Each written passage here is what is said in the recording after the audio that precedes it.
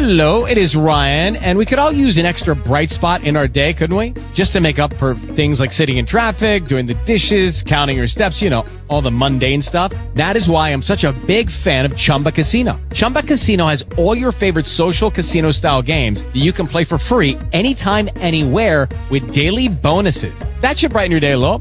Actually, a lot. So sign up now at ChumbaCasino.com. That's ChumbaCasino.com. No purchase necessary. VGW Group. Void where prohibited by law. See terms and conditions. 18+.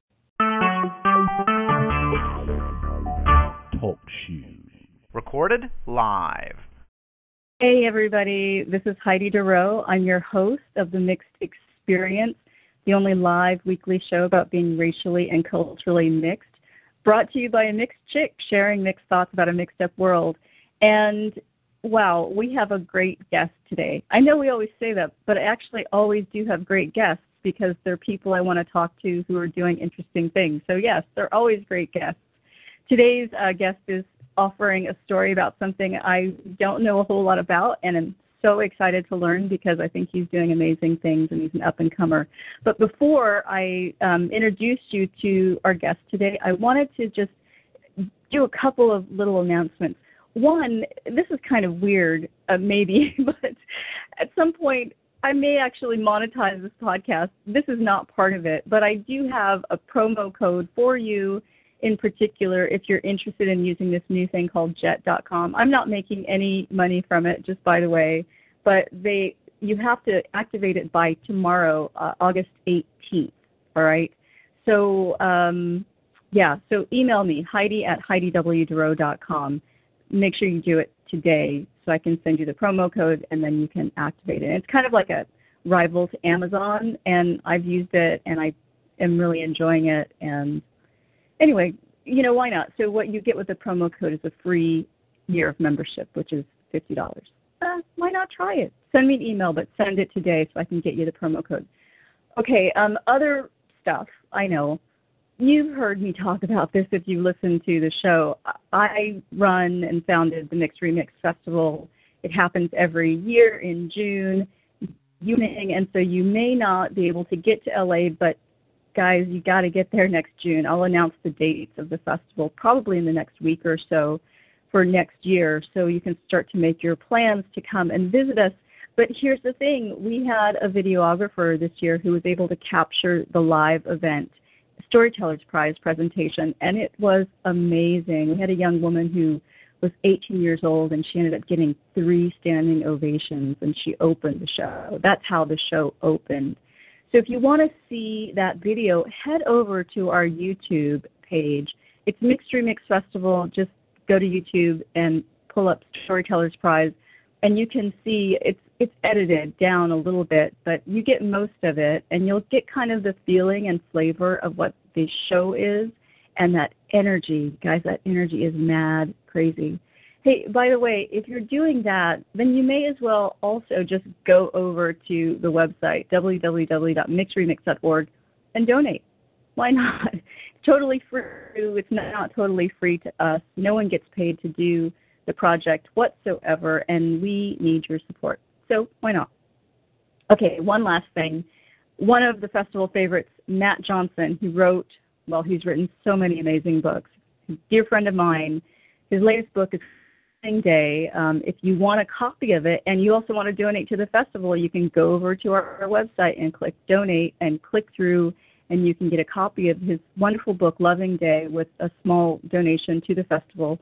And the news is Showtime has picked up his book, and they are going to make it, I think, a mini-series, if I understand it correctly, and Matt will be a producer on it. So bravo, Matt Johnson. If you haven't read this book, I don't know why you haven't read it. It's so good. It's one of the best books I've read in many years. And now it's going to be on Showtime. Represent the mixed experience, Matt. Thank you so much. Go donate, get a copy of the book. That's all I'm saying. All right, here we go. We have a really fantastic guest today. I was flabbergasted I hadn't figured out who he was before I saw it in the LA Times. Why is the LA Times telling me about mixed stuff? But I'm so glad they did, because I didn't know anything about his project, Blaxicans of Los Angeles. But let me tell you a little bit about this wonderful guest. Walter Thompson-Hernandez. He's a researcher, photographer, and documentary filmmaker based out of Los Angeles, and he's beginning his doctoral research now, like in the fall here in 2016. He's LA raised and born, and he's a recent graduate of the Stanford University Latin American Studies Master's Program. Go Stanford, represent. He is currently a researcher at the University of Southern California Center for the Study of Immigrant Integration and Program for Environmental and Regional Equity, where he's part of a research team that's working on a forthcoming book about Latinos in South LA. Outside of his work at CSII, Walter's research looks at issues related to immigration, race, Afro-Latinos, and sports in the United States, Latin America, and Europe. His research and projects have been featured by CNN, BBC, Los Angeles Times, and Univision. His latest academic project will be featured in a forthcoming book titled Afro-Latinos in Movement, Critical Approaches to Blackness and Transnationalism in the Americas. I am super pleased to welcome Walter Thompson-Hernandez to the show. Welcome. Thank you so much for having me. Yay! First question. Ready? Ready. What are you? That's the age-old question, right? Yes. Right. I am the child of an African-American father from Oakland and a Mexican mother from the state of Jalisco, New Mexico. What that means is that I self-identify as a Blaxican, which is, just a way to really identify with the vastness of my identity, and my ethnicities and cultures. So to answer that question, I am a Blaxican. Yay. Great, wonderful, perfect, right answer. I mean, you would have gotten it right no matter what, but right answer. Well, okay, so Blaxican, I said this to someone the other day, and they, chuckled and giggled. They were like, that really is a thing? And I said, yeah. But so I'm wondering, was it always a thing for you? Were you always able to identify this way? Tell me a little bit about growing up here in LA with this identity. So the answer is no. I think the first time I heard the word Blaxican, I was in, I'd say, the 5th grade. And, I was born and raised in South LA. And so, in my community, I grew up in a community that was, at the time, African-American and Latino, but today it's over, I think, 98% Latino. So this was a time when, Black folks and Latinos were really, living in the same communities and working together and essentially, loving together, right? And so the first time I heard the term, it kind of blew me away. Prior, I always knew that I was African-American, that I was Black, and that I was Mexican, so that's what I would say. But the term, so the first time I heard Blaxican, I was like, wow, finally a term that kind of gets me, and, finally a term where not only kind of celebrates this richness, right, but also connects me to other people who may have similar experiences and who may be navigating similar challenges. Well, when you were growing up, did you also speak Spanish? Absolutely. So, it's funny. I was raised in a very Mexican home, so I can say that Spanish was essentially my first language. So, I learned English, I think, later on in schools and stuff. But, I grew up, like I said, my father wasn't around growing up, so I grew up with a very Mexican sensibility of life, and every winter vacation and summer vacation, I'd be sent to Mexico to be with my grandparents, right? So I grew up culturally and ethnically very Mexican. So Spanish was a big part of my life, and it still is today. And was there any kind of schism for you? Because, I mean, I said to you I'd love to have a conversation about this, but I feel like there's something I could learn from you in that you have this same bicultural identity that I have. Right. I grew up speaking Danish. Essentially, it was my first language because that's all I spoke to my mom in, and I spoke English with my dad and at school, and a very Danish identity at home in terms of traditions and culture and food, especially, and summers in Denmark. And I wonder, was the same? Did you have the same experience at some point? Maybe it was puberty, maybe it was later, of realizing that the world wasn't recognizing your Mexicanness, your Mexican identity, and how true it was. And what was that like? Absolutely. So, I mean, that's, I think very much part of the multiracial experience, is having to struggle and navigate a society that doesn't really recognize your wholeness. For me, I think when someone sees me, phenotypically, they can't really place me. It often comes, like as a surprise to people that I have an African American father, that my dad is black. So people usually think I'm Puerto Rican or Cuban or Dominican or something Caribbean, right? So I kind of have had something brown, some kind of brown type of person. The spectrum, right? So I think for me growing up, I kind of had a different experience where it wasn't necessarily trying to prove my Mexicanness because, like I said, I grew up in a very Mexican home, Mexican community. I was in Mexico, but it was essentially trying to find ways to learn how to be black, right, and to really prove my blackness. So that schism absolutely existed for me, and it does for a lot of other Blaxicans in Los Angeles. But it's always been this sort of tension that has existed with like trying, to prove that I am black, right? That I have a black father, So that's the schism that has really existed. And how did you navigate this? Like, what was the answer for yourself in actually showing up as black or proving you're black? I don't know if you're familiar with Matt Johnson's work, but Matt Johnson has described himself as looking like a Croatian soccer player, and right. he very much identifies as African American, and now more so as mixed race. But so, what did you do to show up as black? It's actually really funny that you bring up sports and soccer, right? Because basketball was a large part of my experience growing up, and it was until about 5 years ago. I played high school basketball, I played Division I basketball. I even played professional basketball for a few years in Latin America. I played for the Mexican national team for almost 2 years. So growing up, most of my basketball teammates were black and were African American. So for me, my entrance into blackness per se was through sports, and learning how to be a black man in Los Angeles and the U.S. came through basketball. So, it's really funny because I kind of had time to contextualize this, and I'd say that, in my early years as a teenager, I kind of had this like weird thing going on where I was like, I want people to know that I'm black, I have a black father, so what do?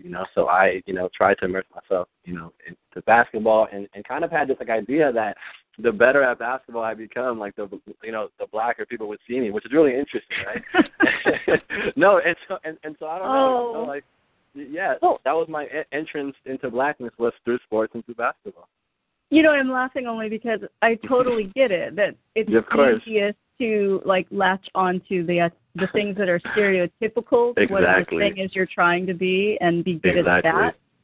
Right. But tell me about whether there was any internal price for trying to make this show of things, or did it not matter because you loved the game and you wanted to do that? Well, I absolutely love basketball, so I think, I've come to this realization now that is what I was doing, maybe on this subconscious level, that's what I was doing. I was never explicit about it, but, it was the case that, all of my friends were black and African American, and, I was completely accepted by my black friends and their families. When I told them I had a black father, they kind of knew, right? And they were very accepting of that. It was, the same wasn't the case for my Mexican friends and even Mexican relatives who often forgot that I had a black father or who kind of challenged me on that idea, When I would tell people that, my father was black, a lot of folks would be like, well, you don't look black, or even worse, prove it, right? And I think, and how do you do that as a 15-year-old? Right? Like, how do you do that? So, and it's really interesting because I think looking back now, and now I'm more versed in academic research and historical context about Los Angeles, but also about blackness in Latin America. I think it kind of played into this idea that we have this really homogenous understanding of what black can be, right? and like what blackness represents. And for a lot of Latinos in Los Angeles, you know, if you were black, you were supposed to look a certain way phenotypically. You know, I didn't fit into that sort of racial equation for them. But, you know, but I was immediately embraced by my black friends and their relatives, and, you know, it's been a really amazing experience since. Well, so a couple of things I wanted to talk to you about before we talk some more about your scholarship and then this wonderful project that you're doing, Blaxicans of Los Angeles. One is, what is the black-brown divide? I mean, you know, I hear it always in the news, especially around electoral politics and who's going to vote for whom. Does this really exist, the black-brown divide? Is this something that the media has hyped up that I just am not aware of, or what? Yeah, so I think, you know, that's a really complex question, right? And, you know, to answer that, I'd say yes and no. To answer the yes question, you know, it goes without saying that, you know, Los Angeles, you know, in thinking about race in Los Angeles and even like racial, the communities, you know, communities are often very segregated in Los Angeles. You know, you have your black parts of LA, you know, Mexican, Latino, Asian, etc. So to say that there isn't often racial tension or even racially motivated violence in Los Angeles is to obscure the truth, right?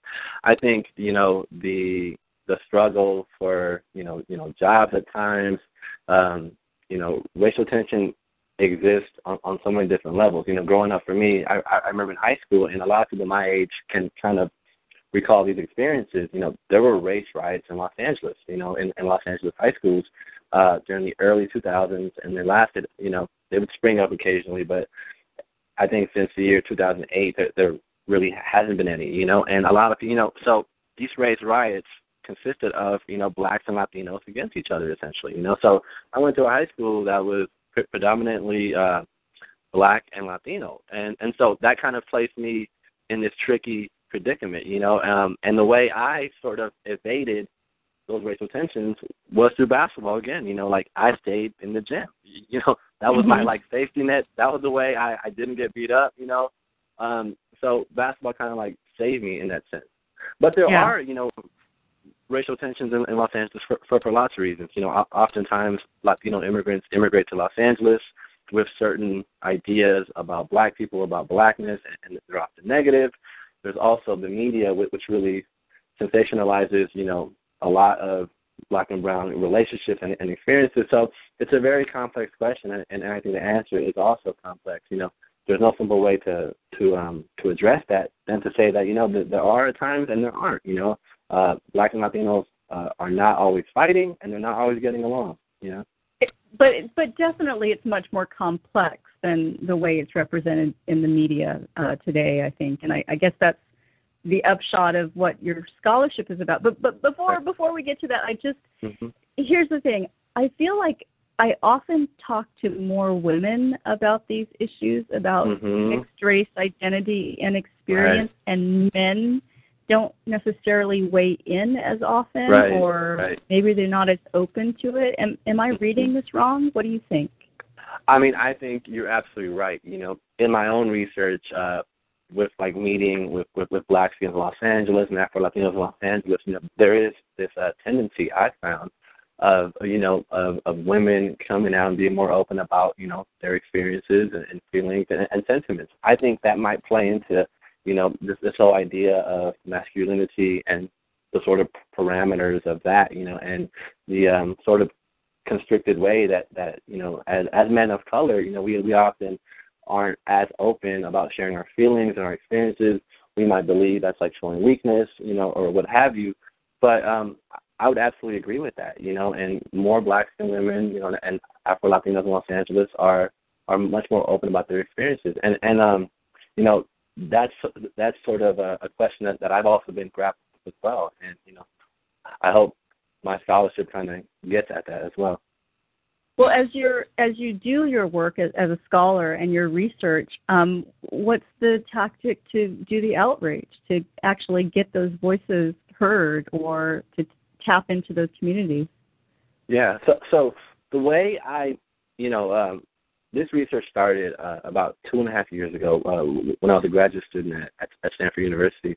And in those days, I use something called snowball sampling. And what that is essentially, is a way to meet with interviewees and to amass a list of respondents, right, of people who would want to be part of your project. So I would meet with someone who was recommended to me, and then at the end of our interview, I would ask them, hey, do you have any relatives who might be interested in being interviewed? Do you know any other Blaxicans in Los Angeles? So that's kind of how it started. And through the years, in the past few years, I've gotten, requests now to be interviewed. I get emails now. People contact me on Facebook. Friends of friends will call me and text me and be like, hey, I have someone who might be interested in your project. So that's kind of the way that I've been able to meet with folks in Los Angeles. And I've kind of gotten to the point where, people are now emailing me, families, are inquiring about this project and want to be a part of it. And so it's gotten a lot easier to meet with people and to incorporate their stories. Well, what's so wonderful is that your scholarship has actually turned into a popular platform for people to express themselves. It's called Blaxicans of LA, and it's on Instagram. Can you tell us a little bit more about that project and how it's developing? Absolutely. So like I said, my academic research began at Stanford, and I'm now at USC, kind of continuing in that same vein. And really, the Blaxicans of LA Instagram project kind of came through this need to really, share the research I was finding and share the photos and share the stories. Friends and relatives of mine and people in my community, would ask me every single day, like, hey, Walter, like, what do you do? And I was telling them, well, I'm an academia. People ask me that all the time, too. They're like, oh, really? You're really writing another book? Really? Right, exactly. And I would tell them, well, to put it simply, like, I write, I research, I interview people, and still, like, I had aunts and uncles and cousins who kind of still, they would smile and they'd be like, oh, yeah, that's cute, that's really cool. But they didn't really understand what I was doing, right? And it also, this project also came from the need to really, academic research is really great. It allows you to investigate these, like, really important questions, but oftentimes our publications are really catered to a limited audience. Only other academics are really engaged with our research and our writing. So I wanted my research to really transcend the bounds of the university campus, right? So I thought about Instagram. I had an Instagram account prior, and, it was a way to really, like, share photos with my friends, and I'd like their photos, they like mine, and that was awesome. But I thought about, I've always also been into photography and taking photos, and I thought, maybe there could be a way that I can integrate my photographic interests with my academic research, and this Blaxicans of LA account was the way to do that, and it kind of worked out really well because, this project by nature is very visual, and, if I'm incorporating this visual element into my research, then it really allows the people not only to people so that people can engage with photos and stories and excerpts in a way that's extremely accessible. Well, tell me about some of these amazing people who you photographed that are part of the 66 posts. You have 2,216 followers, which is awesome. But there's such a diversity of looks. Tell me about some of the people that you've photographed here and their interesting Blaxican mixes. Absolutely. So, like I said earlier, within any multiracial identity or category, there exists, tons of nuance and complexity. And I think the Blaxican experience really allows us to see that. Every interview that I conduct in Los Angeles, I learn new things, not only about that person, but also about myself and my community. There are, because at the heart of this project, there are questions, large questions of immigration, right, of identity, of, how we think about race, of religion, of family structures. So some of the stories that have emerged, are absolutely mind-blowing. I mean, like I said, I'm learning something new every single time. And, you know, there's one story that really sticks out to me, you know, and it's a story about this young woman who was, you know, who's a Blaxican woman who was born and raised in Long Beach and, you know, was raised by a single father, by a single Mexican father.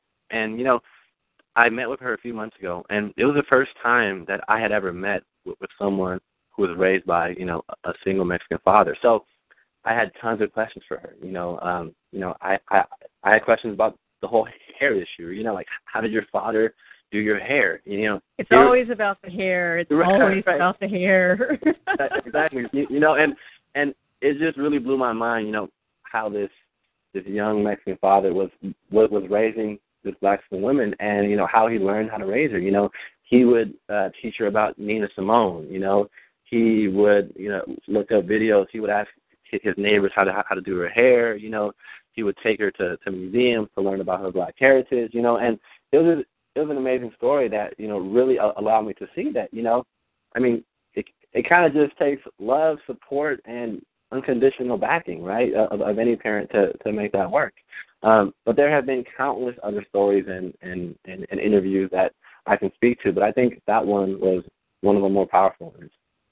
Well, do you see things, I mean, you are talking to people who, many people who are younger, but also some people who are older.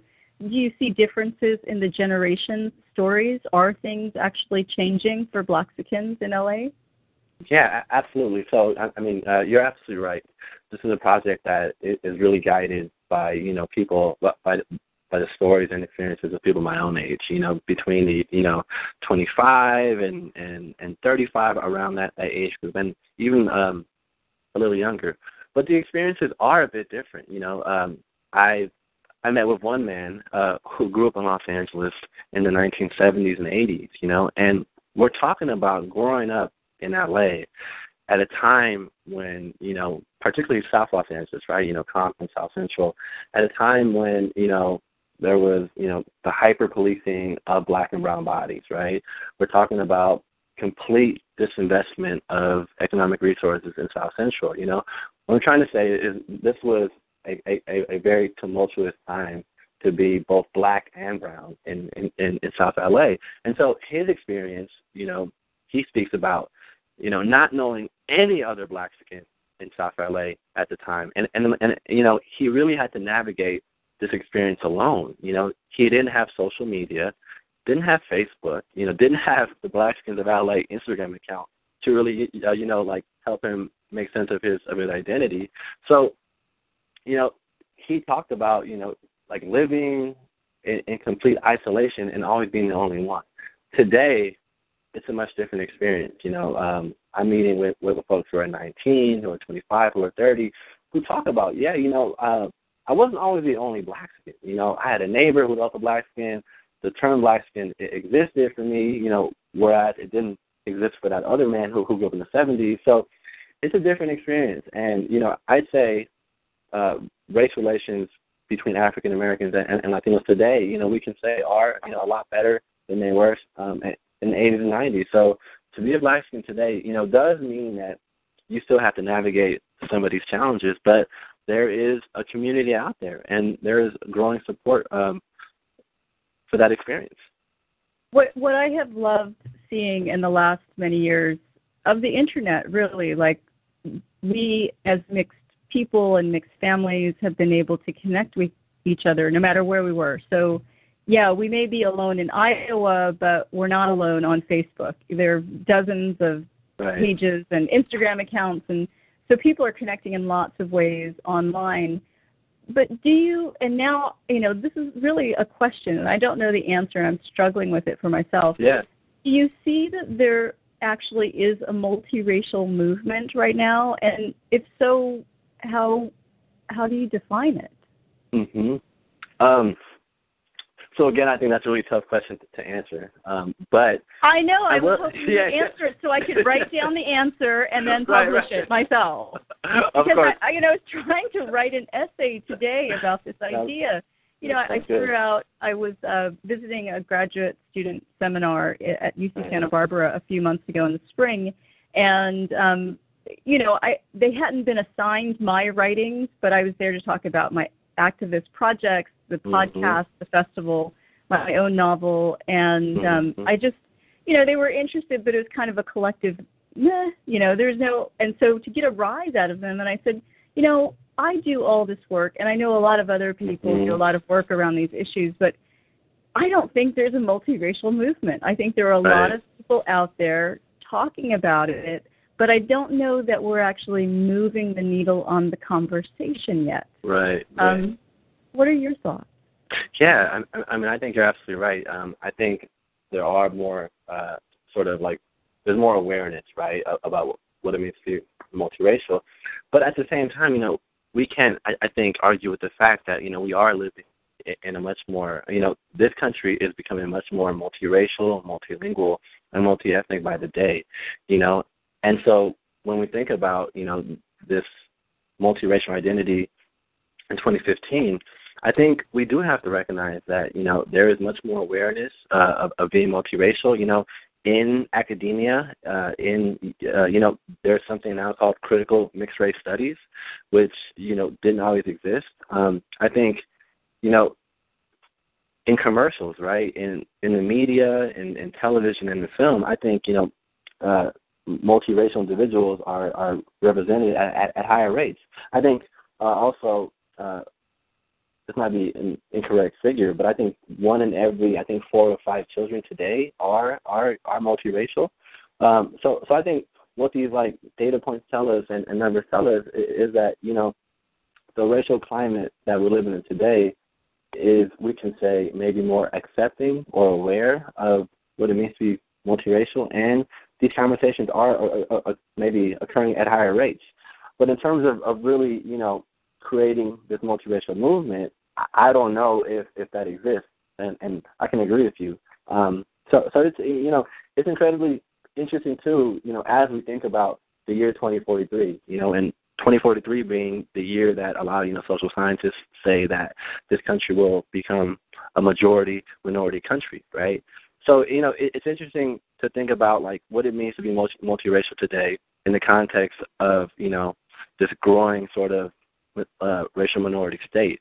And Los Angeles, to me, has always been, Los Angeles and California more broadly, has always been America fast forward, meaning that a lot of the trends and practices that occur in Los Angeles and California, are really indicative of what's to come in the U.S. So I think understanding what it means to be multiracial in California and Los Angeles can really maybe tell us a lot about what it means to be multiracial across the country. Yeah, I absolutely agree with that. And I wonder, I'm wondering about next steps, because I feel like we are at this point where, yes, there's a critical amount of awareness about these issues. The Pew Research Center study that came out in June once again showed that we are the fastest growing demographic. But how do we make that meaningful beyond those numbers? How do we make that make meaning for the mainstream ultimately? I guess what I'm trying to say is, how do we get outside of our insular conversation of congratulating each other and greeting each other, and finally nodding at each other and recognizing our stories, to actually make sure we're incorporating the mainstream into what is going on, to make them realize that, okay, so if there are 10 million or 9 million multiracial people in the United States, and I'm not a math person, but someone's got to do the math on this, those 10 million people are related to their aunts and uncles, their cousins on the white side or the black side or the Mexican side and the Asian side, and and then on and on and on. And so it's not just that 9 million number that we should be talking about or with. We should be talking about all of those other people and the ways in which they experience their own multiracial connectedness. They're multiracial adjacent, I guess. Yeah, but that's important. That's how we get to be multiracial people. Right. Yeah. No, I think it's one thing that I'm always thinking about is particularly with this project is thinking about multiracial identities in more inclusive ways. it's not just about, we can say exoticizing ourselves, right? Like, yes, we're multiracial and we're kind of different than a society, So I think my project isn't about, it's not about flag waving, right? It's not about, right. Like waving this flag, like, hey, look at us, this is us, like, we're this new emerging identity. Yeah, I think I've always tried to really incorporate this more universal element to my research and scholarship. And in thinking about that, I think, multiracial scholarship and projects that really grapple with those identities, need to really be stories about belonging and not belonging, and I think that's sort of the angle that we can take to make these projects more about social cohesion and inclusion, because that's what I think my project is really about. It's not just about Black, it's not just about Afro-Latinos. This is really, a story about us, a story about the U.S., and a story about the trajectory of race relations and the meanings and practices that Blaxicans attach to their experience. And like you said, we have brothers and sisters and neighbors and coworkers who don't identify as multiracial, but they impact just as much as we impact them. So I think I'm always trying to think about this, like, what are the sort of larger implications of my research? And it's that, that this is a story at its heart of belonging and not belonging. I love the way you say that, and that's what is exciting when the mainstream, like, that's why I'm celebrating this idea that Showtime of all places, right, is taking on Matt Johnson's novel, which is amazing, but it's very much about multiracial and mixed race experience and identity. And that's going to be on the, not the big screen, but it's going to be on a main stage, Showtime of all places. So everyone has access to the story, and they get to find themselves in that. Like, so, a white guy gets to find himself in, the character that Matt Johnson has created, who has a liminal identity. And then what does that mean? Like, doesn't that ultimately change the ways in which we think about race when white people can enter into empathy with otherness? Right. Exactly. Right. Like that. So I love the way that you describe your project in that way too. That it is ultimately a gateway for even the mainstream person, right, whatever that means, the majority, to enter into otherness and belonging. That's great. Well, you're awesome. Thank you. I appreciate that. You're in LA now, and yes, you're still looking for people. If there's someone out there who'd like to be part of the project, they can email you at blaxicansofla@gmail.com. Correct. That is correct. Awesome. And they can find the project on Instagram at blaxicansofla.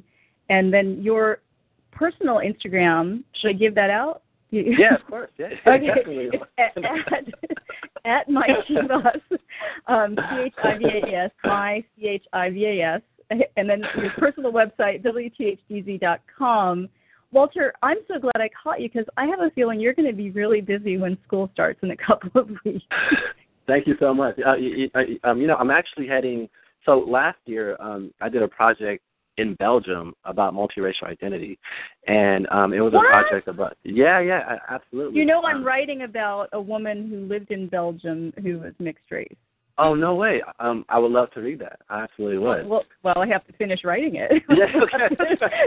so I was going to say that I'll be heading to Madrid in about a week and a half to kind of continue with this research. I'll be there for about 6 or 7 weeks, and I'll be doing like an extension of what I'm doing here in LA, what I did in Belgium, and I'll be doing that in Madrid for about 7 weeks. So that's my next step, is heading back to Europe and really trying to do this comparative sort of analysis of what it means to be multiracial in different regional contexts.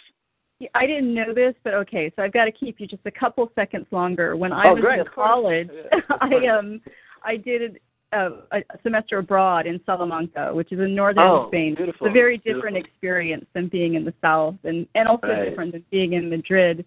And they just did not know what to do with me. They, of course. I was treated the worst I had ever been treated in life, because they couldn't recognize me as African American. And all they knew at that time, this was the 80s, they knew Michael Jordan. He was black. And so all black people must look like him. So I have to hear more about the information you get from people. So you've got to come back on the show is what I'm saying. Please. I would love to. I would really love to. Awesome. We have a guest who wanted to say something, but I wanted him to chat it in, but I think we're out of time. So guest 5, if you want to email the question, you can email me at heidi@heididwduro.com, and I'll pass it along and I'll put it up on the blog for people to see. Walter, thank you so much. You were so awesome. We'll definitely have you back, and thanks so much for joining me today.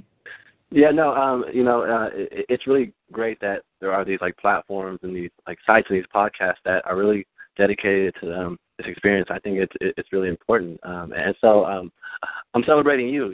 Thank you so much for doing what you're doing. Thank you. I really appreciate that. It's a labor of love. That's right. Yeah. So okay, great. Thanks so much. I will talk to you again soon. Safe travels. Okay. Thank you. Bye. Okay. Bye-bye. So that was great. That was Walter Thompson-Hernandez, a really awesome, delightful fellow. I didn't know he was so delightful.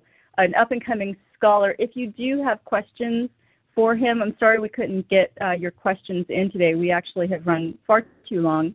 But email me at Heidi@HeidiWduro.com, and I will either forward the question to him, or you can send the question to him directly at blaxicansofla@gmail.com.